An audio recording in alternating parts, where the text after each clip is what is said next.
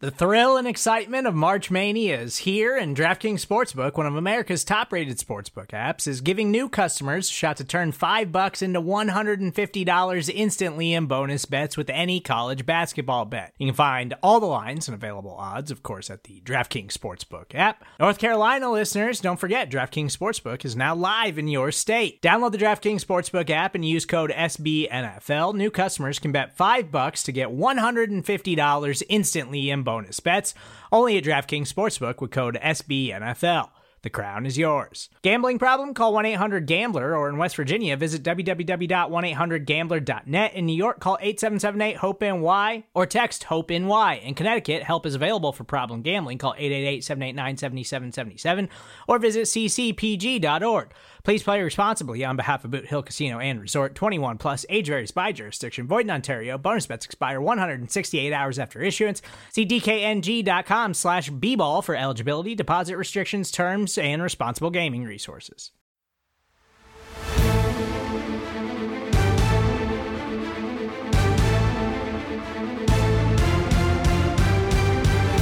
Welcome one and all to a very special edition of the NFC East Mixtape. It took 53 of them, but it finally happened. First of all, this is a very unique podcast presented by SB Nation. You can listen to it on the home of all four NFC East team feeds, Blogging the Boys, Bleeding Green Nation, Hogs Haven, Big Blue View, because this is the NFC Beast, the greatest division that the NFL has to offer. I am RJ Ochoa from Blogging the Boys. He is Brandon Lee Gowton from Bleeding Green Nation. BLG, happy April 19th, April 20th to you. RJ, I can't even come up with a creative intro, little monologue here, because we have some very special guests on the show today. I don't want to waste their time. Okay, let's go ahead and get to it. So normally every episode is just the two of us, and we get a lot of flack from the Commanders fans and the Giants fans. Hey, get these guys on. Let's get them on. We've had Bryan Stabbe on from Hogs Haven. We've had Ed Valentine on from Big Blue View. But BLG, you and I, we're men of the people. So we brought in Bryan Stabbe. We also brought in Ed Valentine. The four horsemen are here together. Ed Valentine, how do you feel to be in the presence of so much greatness? I can't stand all your excitement, RJ. I just can't stand it. I can't deal with it. I don't know. I'm happy to be here, but all this happiness, I don't know if I can deal with it. Stabbe, you're the only one here who we'll just say has endured what you have as a football fan over the last lifetime. So do you feel different than us? Do you feel a little bit better because you have like a new thing that we don't have? Like we can't empathize with you on a certain level. New thing, like I mean, we did. What kind of question this. is this? I mean, new thing, same thing. I mean, it's time's a tugboat. It's a flat circle. But I'm glad to be here. I'm not sure how I got here, but I appreciate the invite. The premise for today's episode, we did do this last year with Ed Valentine, so he is a seasoned veteran at the game, is what could each team do that would make you nervous? What could each team do that would upset you? So in one example, what could the Dallas Cowboys do that would be upsetting from an Eagles perspective, a Commanders perspective, and a Giants perspective? Ed, Stabbe, I know you know that we do go in the order of standings, and as the Dallas Cowboys are the reigning NFC East champions, it should be said 1,000 times by all of us in this room, we have to start with them. So Stabbe, congratulations to you. You're a recently engaged man. We're very excited for you and congratulated you last week. I know you listened. Thank you. I did. Yes, I did. Let's go ahead and start. What could the Dallas Cowboys do? They hold the 24th overall pick in the draft that would make you nervous. Yeah. I mean, when I look at this team, it seems to me, and again, like I only watched as much Dallas Cowboys football as I was obligated to do, but it seems like the sweeping of the Commanders. Just to be clear, the Cowboys all three of your teams. Yes. I feel like their kind of once vaunted O-line could use a bit of a boost if they want to keep Dak healthy. And as a now former Zeke Elliott fantasy owner, they need to give him a little bit more time and space to do what he needs to do to get back to where he was a few years ago. I also kind of felt like Connor Williams was a bit of a turnstile based on, again, what I saw. So I could see them going inside lineman here. I'm not a big like O-line tape eatery type guy, but sort of based on where it falls, like the pick falls, I could see them going with like Zion Johnson out of Boston College or Kenyon Green out of Texas A&M. That could be a good fit. They also, and this is going to be, I think, a recurring thing for all of these teams, could now use a wide receiver with Amari Cooper out the door. So there's a slot that needs to be filled there. So if they really go one of those two routes, I could see them becoming better in a way that would make me mad. Speaking from a Dallas Cowboys perspective, you have nailed kind of our top two fever dreams. There's Zion Johnson stands and Kenyon Green hives and things like that. Ed, you said last year when we did this exercise that you felt on some level that Micah Parsons was the best player in the draft. You willed him to the Dallas Cowboys. Thank you very much. And we all saw the results that unfolded as a result of that. Do you agree with Stabby? If the Cowboys address the interior of the offensive line, do you feel like that's kind of building things back up to a place where they terrorized these teams once upon a time, like they did in 2021? RJ, before we get to that, I do have to. You're laughing because I think you know what's coming. I do have to put you in your place a little bit. As bad as the Giants have been, 5 consecutive double-digit loss seasons, it remains insanely satisfying to me that what you have to brag about are NFC East division titles. That is, my life's pathetic. I'm fully aware. That is insanely satisfying to me. I can tell it's also satisfying to BLG as well. You know, it just.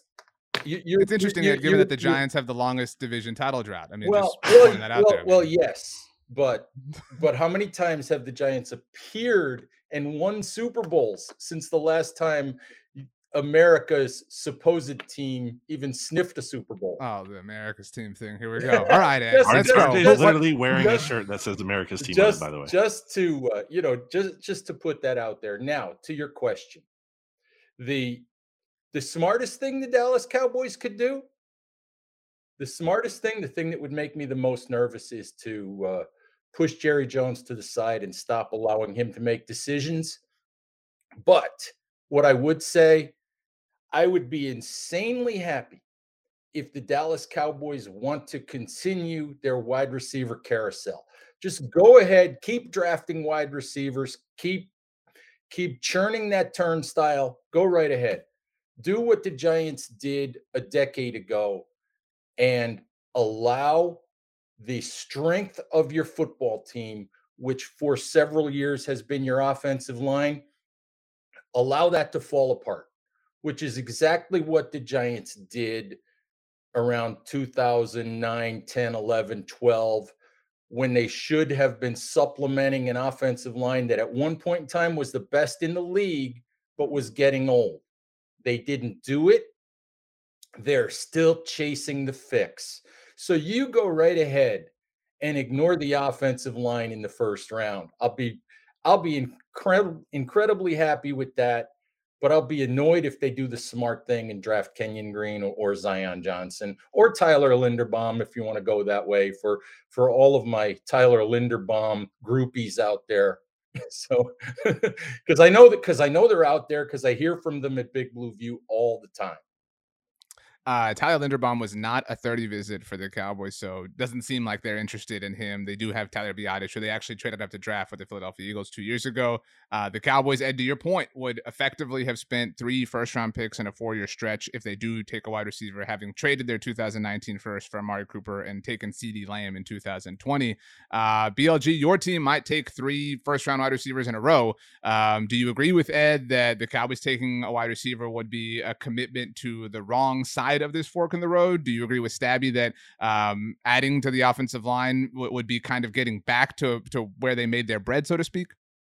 Well, if you'll recall last year at this time, RJ and Ed, I was most afraid of the Cowboys addressing their offensive line then and getting, like, let's say, every Sean Slater. Now, obviously, yeah, Mike Parsons, it worked out for them. But my point, I think, was still had some validity in that I felt like the Cowboys season would be undone, not because the defense was bad, but because the offense wasn't going to be firing on all cylinders. And that could be potentially be undone by the offensive line not being the total strength that has been for them in the past. And that kind of happened. So I do think, like Stabby and like Ed said here, that Cowboys need to address their interior offensive line. I think that's pretty obvious. You mentioned the prospects too, Zion Johnson and Kenyon Green.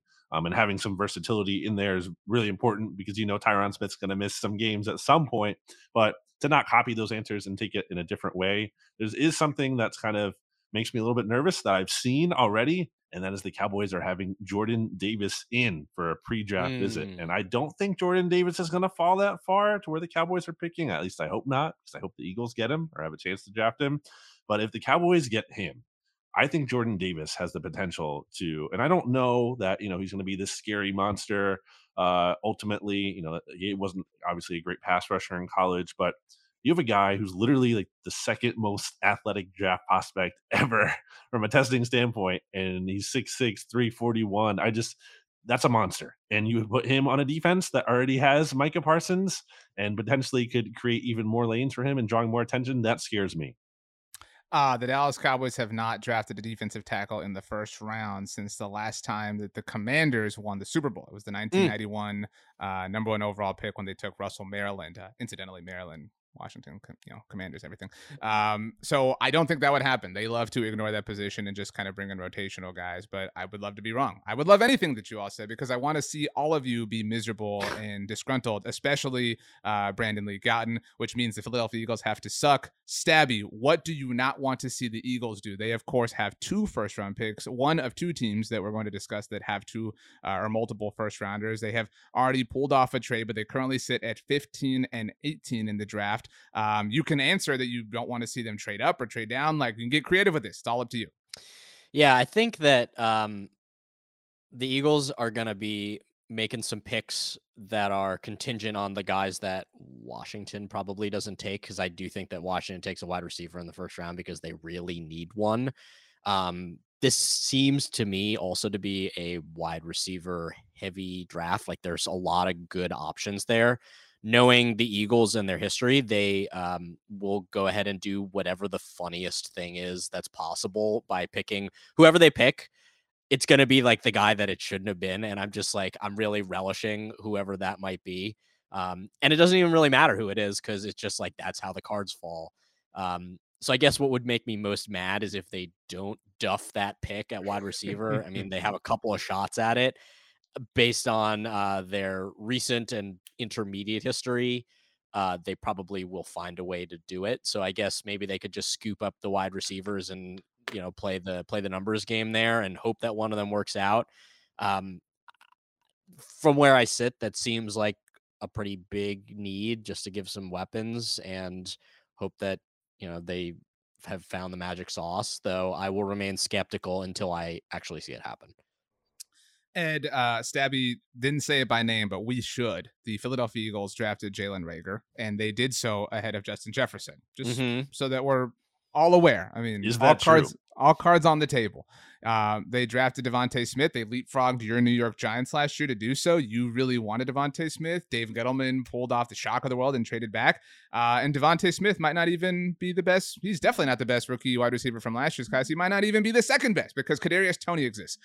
Do you feel like getting the wide receiver right would be the thing that would terrify you the most from a Philly perspective? I don't know about terrify, RJ, but I will say that the Eagles have already done the thing that annoys me the most. That by making the trade that they made to pick up the second first-round pick in 2023, because, Brandon might not like it, but the Eagles are largely in the same spot that the Giants are in. They may or may not be committed to Jalen Hurts. They're committed to Jalen Hurts for this year, but we don't know if Jalen Hurts is going to be the Eagles quarterback beyond 2022. They went and picked up that second first-round pick, which is what I'm hoping the Giants will actually do, depending on how the first round plays out, because we don't know what's going to happen with Daniel Jones. I mean, they want to give Daniel Jones an opportunity with Brian Daboll and Mike Kafka, and I don't blame them for that, because if you guys have studied quarterback hit rates in the first round of the NFL draft, it's like 33%. The NFL sucks at evaluating and developing quarterbacks. They legitimately suck in that category. They don't. It's other than drafting Joe Burrow and getting the first overall pick right, it's a complete hit and miss as to whether you get it right or not. And I don't blame the Giants or the Eagles for taking one more shot with the guy that they have. But both teams could be in the market next year. And the Eagles, with 2 first-round picks, are already in that spot that I would love to see the Giants in, with 2 first-round picks where they might be able to maneuver the board a little bit. And to your point, they not only traded back and picked up a future first, but of all the teams that have future first rounders already, and that list will only continue to grow, they hitched their wagon to maybe the worst team, right? Like the Lions have the Rams first round pick as an example, but New Orleans could very much be a disaster. We have no idea what they're going to do with the picks that they acquired from the Eagles. So I'm with you. And just to add onto that, to piggyback onto that, I would say that I would be really annoyed and really upset if they traded back. It's kind of annoying as somebody who roots for the team that won the division last year, that 2 of the 3 teams aren't even really taking it seriously. Like, it feels like the Giants and Eagles are both really patient about this, and neither team, sorry, Stabbe, is trying really hard to win, which is what makes the Commanders a lot funnier. Again, sorry, Stabbe. But it is funny. Like I don't deny that. I don't deny that. It's kind of boring. It's to be frank, it's boring that the Giants and Eagles are just kind of not punting, but acknowledging that this is a process that's going to take time. And so I'm upset to see them in that boat. I would be really miffed if the Eagles traded back again and maybe not picked up another future first, but picked up more capital, because I don't think they have a pressing need right now, Brandon. I think that they are in a fine spot to be somewhat competitive and maybe be a playoff team like they were last year and feel good about themselves, all while, building for the future in the process. That's annoying to watch. I think Ed hit on it. And in terms of like what they needed to do most was get that 2023 first round pick, because they need I don't think Jalen Hurts is very likely to be the guy, and they need that ability to pivot next year. And just because they have that doesn't guarantee they will, because as I've said, there's 4 other teams that have 2 first round picks next year. So don't even know for sure if there is a light at the end of the tunnel for the Eagles when it comes to the quarterback position, just because you get that first round pick. But that was really big. The thing I want them to do the most is try to find needle movers, guys who can be special. I think Jordan Davis has that potential as someone who is just so rare of an athlete. And then someone like Jameson Williams, who had 19.9 yards per reception last year. Like, that is just a crazy mark. I know the injury knocks him down a little bit, but you have to find guys the Eagles just need like more blue chip talent, guys who can be special. And I think that's kind of what they need to do most. So if they take, if they're swinging for the fences on someone, I'm okay with that. Well, hopefully they miss.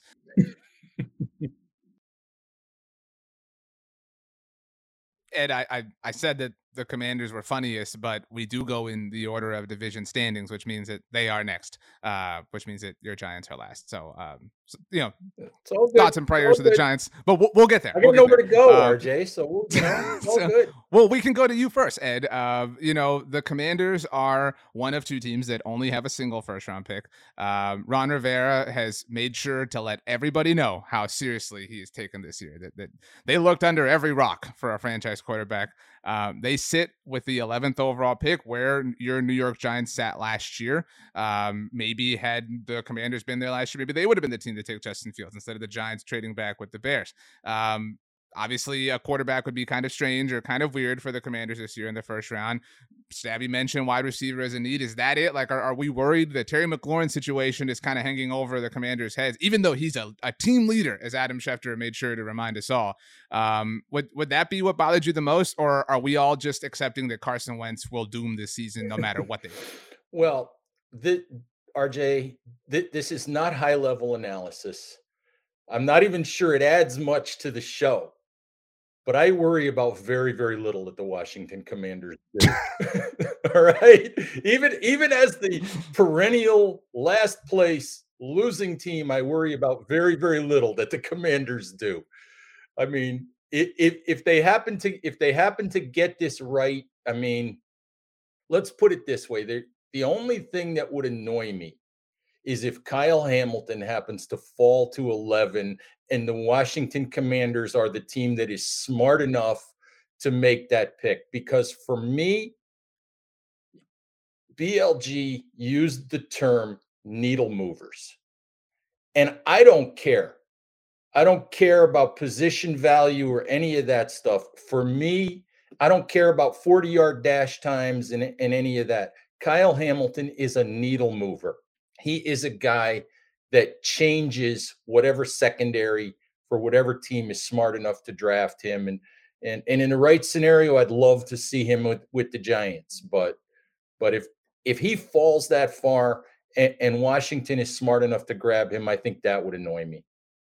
It'd be particularly funny for all of us because the Giants would have at least passed on him once, maybe only once if they do successfully trade back, but maybe twice if they're unable to. Brandon, this is our 53rd volume of the mixtape. Again, it took 53 to get all of us here together at the same time, but technically our 54th episode because we did have, I don't know if you know this, Stabby, the emergency mixtape when Carson Wentz was traded to the Commanders. So do you agree with Ed? Did that really warrant an emergency episode? We had our finger on the trigger. We were ready to pull that. I mean, you know what I mean? So we needed something to give us an excuse to kind of fire off the bat signal of the NFC people East were mixtape. clamoring for it, so we had to answer. But we kind of talked then, Brandon, again, sorry, Stabby, how like that just ruined whatever hope the Commanders had this season. So do you agree with Ed that like, the Kyle Hamilton thing, I think is maybe it's going to be tough to beat that answer. Is there anything that Washington could do that would make you maybe not be terrified or nervous, but would make you, the meme, the guy like playing video games that's relaxing and then sits up and starts taking it seriously, like maybe be that way when it comes to the Commanders. Poor Stabby. He takes his time out of his day to come on, and RJ is just like crushing him. Like Ed's the one who said it. I'm just navigating the waters. I think I'm you're the troublemaker. I'll admit it. I'm the troublemaker. Can I go make a coffee or something? I can come back when this is all over. So yeah, it's like, why don't you just sit here, Stabby, and we'll all just Stabby. We still have Manchester United. Don't worry. Well, yeah, that's great. Sure. The biggest thing, Kyle Hamilton is a good answer.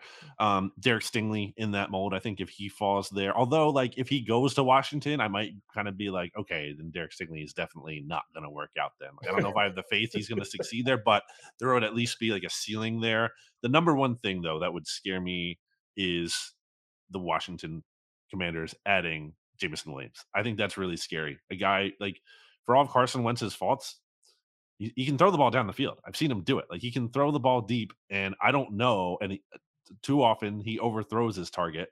I don't know if he can overthrow Jameson Williams because that guy can run down the field and he is fast as heck. And again, maybe I don't fully trust Washington to be the team that gets him back on track and handle his recovery right. But I would be scared of the upside there. I think they have to get a receiver. Obviously, I said I wanted the Eagles to take Williams too, so that would be a factor for me. But like if they're taking, let's say, Drake London or even maybe Olave, I'm just not as scared as them getting someone with the upside of Jameson Williams. So that would be kind of the scary pick for me. Stabby, just so you know, 2 years ago, BLG had his favorite wide receiver draft prospect stolen from him by a team in the division because Bleeding Green Nation was obsessed with CeeDee Lamb, who now wears number 88 for the Dallas Cowboys. My answers are very similar for all these teams, which I don't think is shocking, just given the position that the Cowboys are in. I would be nervous, and I know it's easy, Stabby, to fall in love with a wide receiver, and just like that's the one, that's the guy. That happened with Brandon last year with Devontae Smith, and sometimes it works out, and you feel very happy about it all. But sometimes you adjust and you move on the fly. I would be bothered if Washington moved back and still wound up with, if it's not Jameson Williams, Chris Olave or Traylon Burks, still got somebody that could be a difference maker because. Look, we make the Carson Wentz jokes. I don't think he was awful last year. I think he was a very similar player to Matt Ryan, which is why I think the Colts are more embarrassing than the Commanders, to be honest with you, Stabby, and to give you a boost in some way. And so I think if you're the Commanders, you have to be all in at this point. You have to go all in, and it would be really frustrating if they did salvage something out of Carson Wentz's career and picked up future draft capital in the process. I think that's the phase that I am terrified about each of these teams being in, and Philadelphia is already kind of halfway there with future draft capital. New York is kind of halfway there with seemingly being on the verge of having future draft capital. It would bother me if I had to be tracking all of these picks in the future for every single team, knowing that the Cowboys are kind of on the downward end of one run while everybody else is loading up for another. I mean, I think it's one or the other, though. Like either they put weapons in place around Carson Wentz to make him successful, or they trade back and add capital in the future. I don't think it's possible to do both. And I'm not going to give you the Stockholm syndrome like defense of Carson Wentz that I've come to, that mostly surrounds like future cap flexibility, which is really the big upside here. But yeah, I think when you look at Washington, you've kind of all hit the nail on the head. Like, there are wide receivers out there. I don't think anyone mentioned Garrett Wilson though, because I also think he might be in that realm. But like, any of these guys would be good. Kyle Hamilton, people, that's like the one that Hogs Haven's fallen in love with. And that safety linebacker thing, we've tried that before with Landon Collins. We tried it with Sua Cravens. It's sort of like the same type. I think if they go with him, they're hoping for different results. But yeah, like, he's super fun to watch. And ultimately, when you're a Commanders fan and you're just looking for something good and fun, like, you'll take good and fun guys, even if the fit's not there, just to like give you something good and fun to watch that just doesn't do the head and hands. We're talking memes and GIFs, just like the Stephen Colbert with like all the hands face palming. Yeah, I think you're right though. Like, it's gonna be on paper like hard to say like, okay, well, this is the piece that moves them forward enough to like get them over the edge. But I think, again, based on the high volume of available wide receivers in this first round, they'll probably get a guy who can fit that good and fun mold, and at least will make them more watchable on offense. I can also guarantee Ron Rivera will say that was the player they had at the top of their board. Oh, for sure. Yeah. Yeah. Ron Rivera, low-key. Every coach and GM say that? Yeah. Yeah, but Ron Rivera makes it a point, Ed. He's like, Ron Rivera brags about like the silliest things. Like, it's, think about it. Like, only one coach in this division wears a Letterman jacket. You know what I mean? Like, I'm not proud of my coach. You know what I mean? To be very clear. You were last year. Yeah, you were all in, and I was not ready. Who won the division? That's right. Y'all will respect Mike McCarthy's name. He has more. Mm-hmm. He has more NFC East titles than Nick Sirianni or Brian Dable. So these are facts. But anyway, Cowboy season end again. Speaking of Brian Dable, let's finally get to the New York Football Giants. Finally free of Jason Garrett and the spell that he casted over the offense. And I will be very frank with you. There's nothing that the Giants could do that would terrify me. Kind of your Washington answer. But what BLG and I have talked a lot about on the mixtape is it is already frustrating, kind of like what you said about the Eagles, to see that the Giants are no longer operating in an incompetent way. The Giants are acting like an actual professional football team, very similar to the idea I think that they think of themselves as, and kind of the mirage that they have been living in for the last few years. I love the Brian Dable hire. I love the idea of what he can be for Daniel Jones, obviously given his success with Josh Allen. I love the Wink Martindale hire. I love everything that the Giants are doing. And so whether it's a trade back, whether it's blue chip prospects, the way you put it, if I have to surrender that any one of the fears that we're all talking about are going to happen, it's that I think the Giants are going to walk away with something that annoys me. And I've already, again, come to terms with that. I don't know what it is, but I feel very confident in that because I think that Joe Schoen deserves a lot of credit. I think that he has handled things very well this offseason.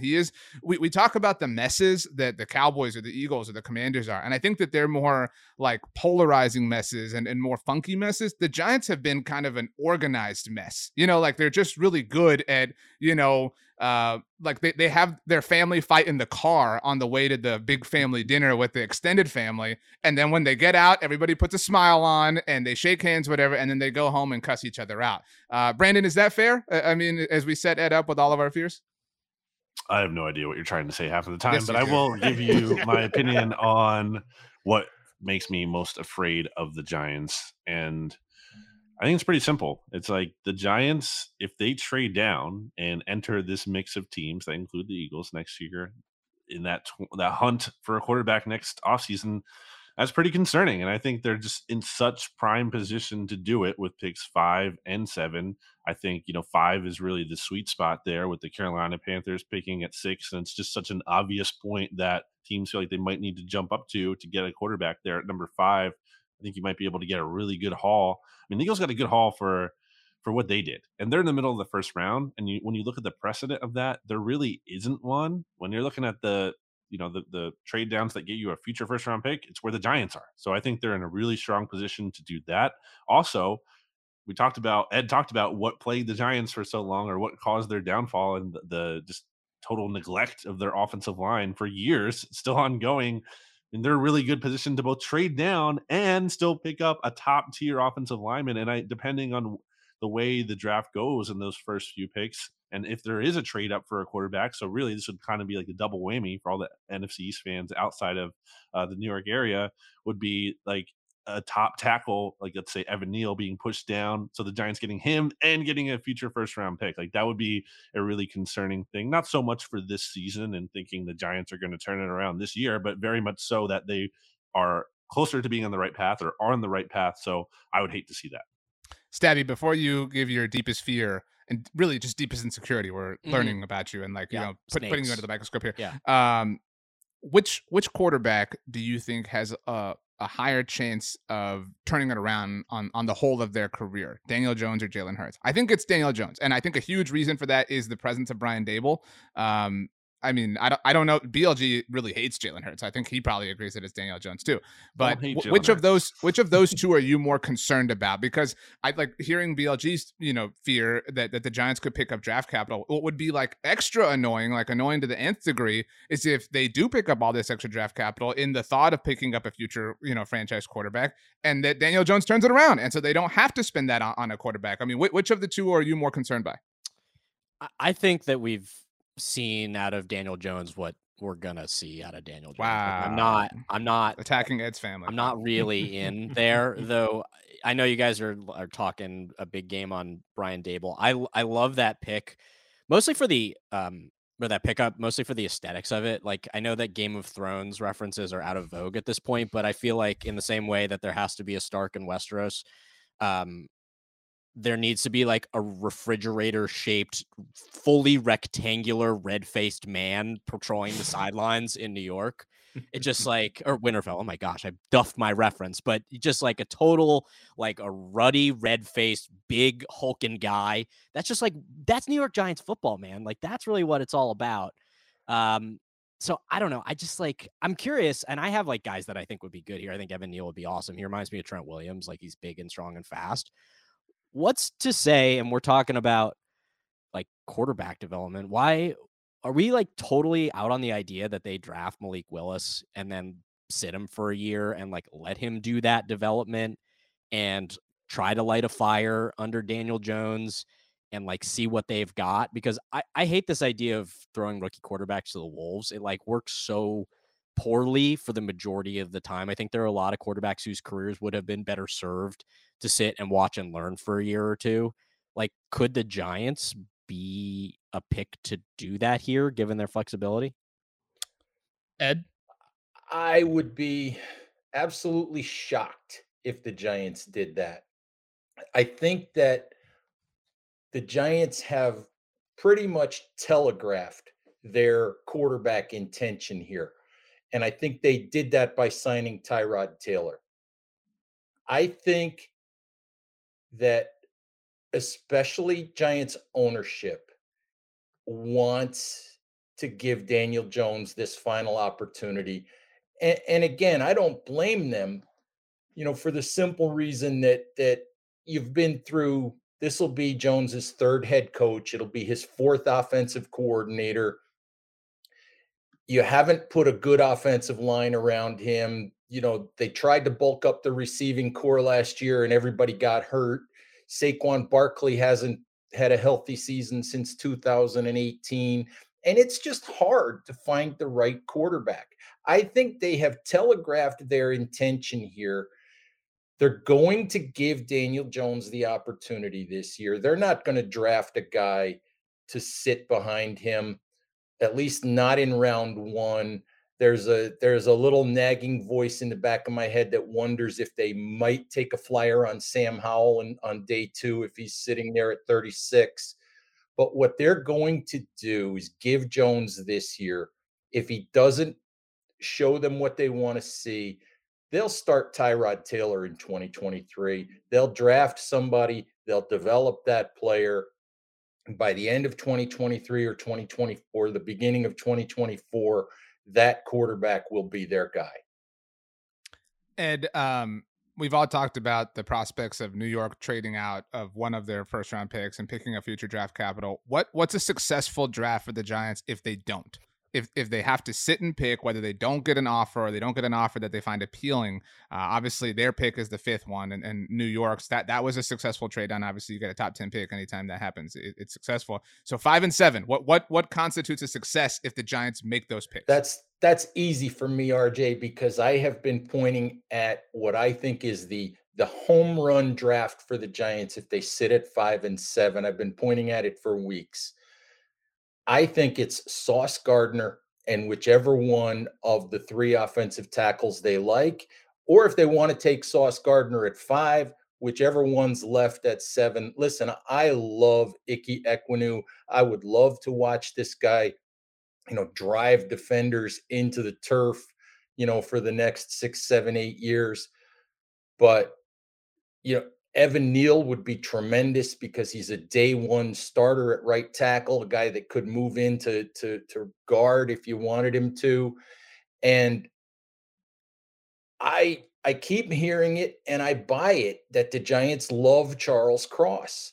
We're doing a thing at Big Blue View 7 for 7 because Joe Shane said he wants 7 guys that he wants to enter the draft with 7 guys he'll feel good about if he has to take any of them in the top 7.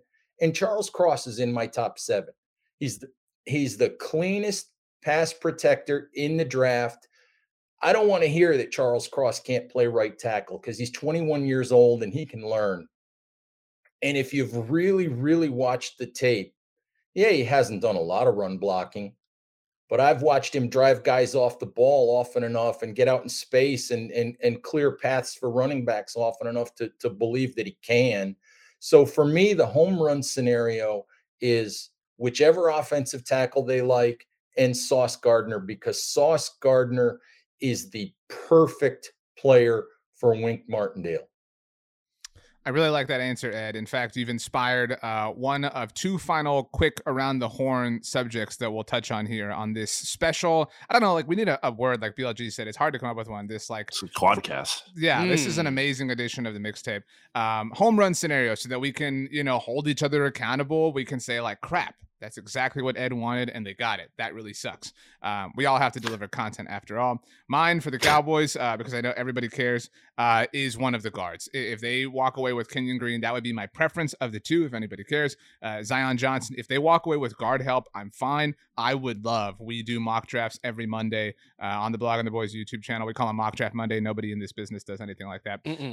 And recently we traded back with the Chiefs, obviously another team with multiple firsts, and still walked away with Zion Johnson and picked up a 3rd round pick. That's my true fever dream is pick up. The Cowboys right now only have 3 picks in the top 100. Get another one, even if it's down near the very end, and still walk away with a day 1 starter at guard. That's what I want more than anything.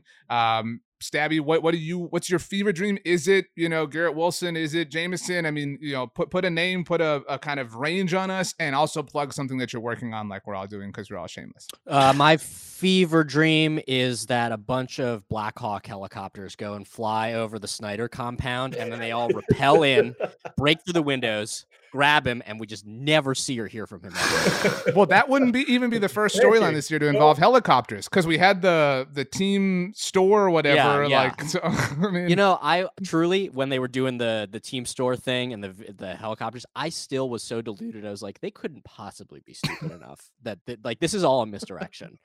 I'm totally far gone at this point. There is no saving me.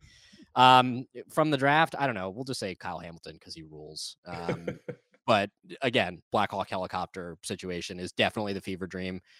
And I don't know, what am I working on? We're still building out our little podcast over on Hogs Haven, the Cult of Colt. Me and my co-host Gumby. We have a good little time, mostly talking about crazy stuff like that. There's a fantastic pizza place in College Station where Kenyon Green and I went to school called Gumby's. So nice full circle, situation there. They have great pizza rolls. BLG, what is your thought on pizza rolls, and what is your fever dream for the Philadelphia Eagles? I can't believe there's great pizza down in Texas. College Station, Texas, please. Skeptical, highly skeptical, especially the college campus. First of all, I just want to thank Ed and Stabby for coming on, because it's good to see the listeners, because I've been reading Giants fans and Washington fans in the Hogs Haven / Big Blue View Apple Podcast sections being like, You guys, what's up with these? you guys get crushed. Yes, you guys get crushed in the comments there. Yes, you do. I love all these teams, just for the record. And if they're listening and they want to give us feedback, that's fine. I'm not saying they have to sing our praises, but look, we're trying to be fair. I think we try to be fair. I think you can't say, like we might rip on teams, but I rip on the Eagles all the time, so it's not like I'm just like being a homer over here. Anyway, my dream situation for the Eagles would be them getting Jameson Williams and Jordan Davis in some combination at 15 and 18. I think that would be great. I think the upside with those guys is worth it. You look at defensive tackle, that's kind of like a sneaky need for the Eagles in the sense that Fletcher Cox shouldn't have been brought back at $14 million in the first place, but he is, and he'll be a free agent after the season. Javon Hargrave will be a free agent after this season, so they need more on the interior there. And then wide receiver, again, their top three guys right now are Devontae Smith, Quez Watkins, who I like, but is probably ideally more of a 3, and Zach Pascal, who was signed for $1 million basically contract, and really you don't want him long term, especially as your number 3. So to get Jameson Williams in here, just why not load up on Alabama wide receivers, Devontae Smith and Jameson Williams? That would not be the worst thing you could do. So hoping for that. And as far as content, obviously just keep it tuned to bleedinggreennation.com. So many good things happening all the time, in addition to the podcast feed as well. RJ, what about you? I already gave this answer. You would know if you listened to I the don't show. listen. Sorry, forgot. So say it again. I want to hear it again. Well, I said that, with No, I again, don't the wanna hear it whole again. A&M Don't say it thing, again. Kenyon Green, whatever. Anyway, final question for all of us. And we got to do this again. Like, this isn't like a lame thing. We're like, oh, we got to do this again. No, okay, we're actually going to do this again. We'll No, we're definitely not at the very gonna do least it do it before the season starts. But this is before the draft. That's fully acknowledged. We're recording this, everybody knows, on Tuesday, April 19th, 2022. They can listen to it on any of these podcast networks. They can also watch it on the Blog of the Boys YouTube channel or the Bleeding Green Nation YouTube channel. So we're all on the record today. Things will change, but we're going to go in ascending order as far as division standings from last year, which means Ed Valentine, you are first. Shout out to Joe Judge, who did beat the Philadelphia Eagles. Who wins the NFC East in 2022? Well, I'm going to pick the Eagles for the simple reason. How dare you, Ed? For the simple reason that nobody wins the NFC East twice in a row. And the Dallas Cowboys, and you always hate me for saying this, RJ, the Dallas Cowboys are always less than they should be. Oh, for sure. I would agree with that. I hate you for making me forcing me to acknowledge it. It's totally true. But yeah, I mean, I don't enjoy that. Wow. Any other pain you want to cause me, Ed, or should we go to Stabby? Just, you can move on now, because I could sit here and cause you pain for the rest of the afternoon. Stabby, I would be remiss if I did not remind you that you picked the Commanders to win the NFC East last year. Yep. You doubted the Cowboys and the legend of Mike McCarthy, and you had to eat all that crow. So who wins the division in 2022 and why? This is the best story time. Of a girl. This is Ricardo River. This is the story of the NFC East. Yeah, I mean, here's the thing: you talk about ripping on one another, at least for Commanders fans, and I actually think it foots the bill for all of us. No one rips on our team harder than anyone other than ourselves. Years ago, not that many years ago, Bruce Allen, the now disgraced Bruce Allen, said that we were winning off the field. This is the best time of the year to be a Washington Commanders fan because they haven't lost anything yet. And so by virtue of that, I'm going to go ahead and say at this point on April 19th, 2022, the Commanders win the division. Boom. I thought you were going to say this was the best time because the Capitals are usually in the playoffs. That was that too. Yeah. Caps, they had a huge win last night over the Avs. Are we doing Caps talk next? Because I'm ready for that. I could talk hockey for a long time. Okay, so we've got one vote for the Eagles, one vote for the Commanders, both in earnest. Brandon, your vote next. Who wins the NFC East in 2022? I want you to go first. No, we go in ascending order. The Eagles were second last year. I'm sorry. But I still want you to go first. All right. I'll take the Eagles, and it's not a homer pick because it's not because I think they're going to do much of anything if they make the playoffs, but by virtue, as Ed pointed out, of there never being a repeat NFC East winner. And not just that, but also because they're very clear indicators that the Cowboys are set to take a step back in 2022. When you look at, Micah Parsons, his production, and Trayvon Diggs and his production, and the health of the Cowboys, and just a lot of, and then them losing a bunch of players in free agency. Like, there's so many signs that point to the Cowboys kind of regressing, taking a step back. Maybe not to being a terrible team, but just not being the team they were last year, at least for a good portion of the season before they ultimately ended the season in very embarrassing fashion, where I feel like we don't talk about that enough, about how the Cowboys, it was probably the most embarrassing end to anyone's given season, just the way the clock ran out on them. I mean, the Colts are obviously up there with how they got eliminated, but if we're talking about the playoff teams, and maybe you want to throw the Packers in there, whatever. In any case, I think the Eagles have such an easy schedule next year too, and for all their faults, we've seen them being able to take care of easy teams. That was very much what they did in 2021 to make the postseason ultimately. So it's really not having a belief that they're going to get over the hump as much as it's kind of going to be an extension of the 2021 season, and they're going to beat up on the bad teams because they can do that. And they're probably going to lose to the good ones. So they might make the playoffs and then they'll lose in the first round. All right. So I'm be honest. You all are going to hate my answer. And I agree with a lot of what Brandon said. I agree with a lot of what all of you, except for you, Stabby, obviously. And this is a division for anyone who, Ed, you mentioned it, but this has not had a repeat champion in this division since 2004. Just so everyone is fully aware. All of the listeners. You're about to make me the only one here who didn't pick his own team to win the division. Yeah. The Dallas Cowboys have not been playoff teams in consecutive seasons since 2006 and 2007. The Cowboys won 12 games last year. They have not won double-digit games in back-to-back seasons since 1995 and 1996. They are generally a team, and I acknowledge, and I think you all would too, that like who the Cowboys were in 2008 has nothing to do with who they are in 2022. But that is a weird thing. The NFC East thing is a weird thing. There are weird coincidences that are somewhat, sportsy or whatever. But I think that they hold true. I think that the Cowboys really over-delivered and not were in over their skis, but benefited from the positive side of the spectrum a lot in last year's season. Obviously, with Micah Parsons' sacks and Trayvon Diggs' interceptions. And I think that the Eagles were very similar in that sense. I think the Eagles really over-delivered. I think last year we saw the very best version of Jalen Hurts that we will ever see, and he still wasn't that good. So I think that the New York Giants are going to win the division. I think that they will benefit. You don't. I really do. No, hear me out. Hear me out. I really think that. So you touched on the schedule, BLG. The whole division faces an incredibly friendly schedule. The whole division gets to play the NFC North, right? And so the Packers will beat all four teams, right? We're all like fully acknowledging of that. The Vikings are a little bit cute, whatever, but the Bears and the Lions, cool. The Giants get to play the Panthers, and they get to play the Seahawks without Russell Wilson. The whole division gets to play the AFC South. So like we're talking about, and then obviously get to play each other. I don't think the Cowboys will sweep the Giants. The Eagles did not sweep the Giants last year. I mean, I think the Giants are due for an 8 to 9 win season, and this isn't the like NFC East that like the national narrative makes it out to be, but it is not a division that would require some Herculean effort to win. I could see the Giants putting together, sorry Stabby, a 2020 sort of Washington season that really means nothing, that is ultimately just kind of one that leaves them as the last team standing. My pick right now is the New York Football Giants. They're gonna have 2 top 10 picks potentially influencing their team. Like that goes for something. I mean, Ed, your thoughts? I was surprised to hear you say it, RJ. What's really interesting, you talked about Brian Daboll, Joe Shane, both came from Buffalo, both they helped in rebuilding, a downtrodden franchise.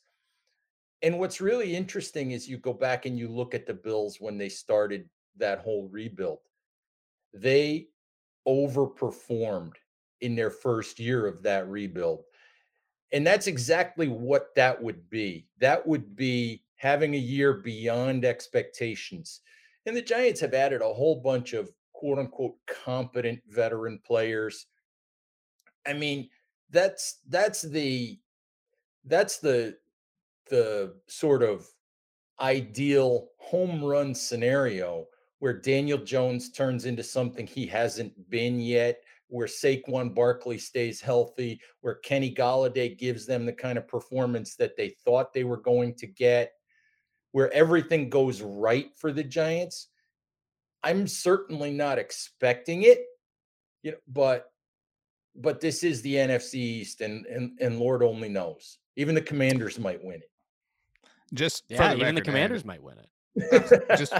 so we're all clear. Trayvon Diggs has caught more passes from a Giants quarterback in the end zone at MetLife Field or Stadium than Kadarius Toney and Kenny Golladay. But not more than Andrew Thomas. That's true. This was awesome. To BLG's point, I hope the listeners and viewers all enjoyed hearing the beautiful voices of Ed Valentine and Bryan Stabbe and seeing their beautiful faces if you watched on YouTube. Ed, Stabbe, do either of you have any closing statements, closing sentiments, closing words of wisdom? Stabbe, you can go first. Thanks for having me on again, guys. I do think this is a ton of fun. We should do this again. I'm more than willing to show my ass and have rampant homerism. And I, again, didn't really put up too much of a fight on anything anyone said here. So, that's really kind of all it comes down to. Ed, just thanks for finally getting the band together here for per se. So I mean this was fun and we should do it more often. BLG, it truly is like, this is Spider-Man No Way Home. Is really what's happening here. It's all of us together right now. We're all the same person. Yeah, exactly. We really are. We all are all the same person. I'm the Tobey Maguire one, I think. Damn it. Yeah, sorry. Why? Why do you think that? It's the best one. Well, like both, I had an emo phase, kind of like he did, I think. Nice. Okay, like My Chemical Romance emo or like Hoobastank emo? Yeah, Shout out. Yeah. Okay. Right on. MCR. Helena, great song. Thank you for the Venom. Great song. Brandon, send us home, as you always do. The final 9 million words belong to you. Famous last words. Nice.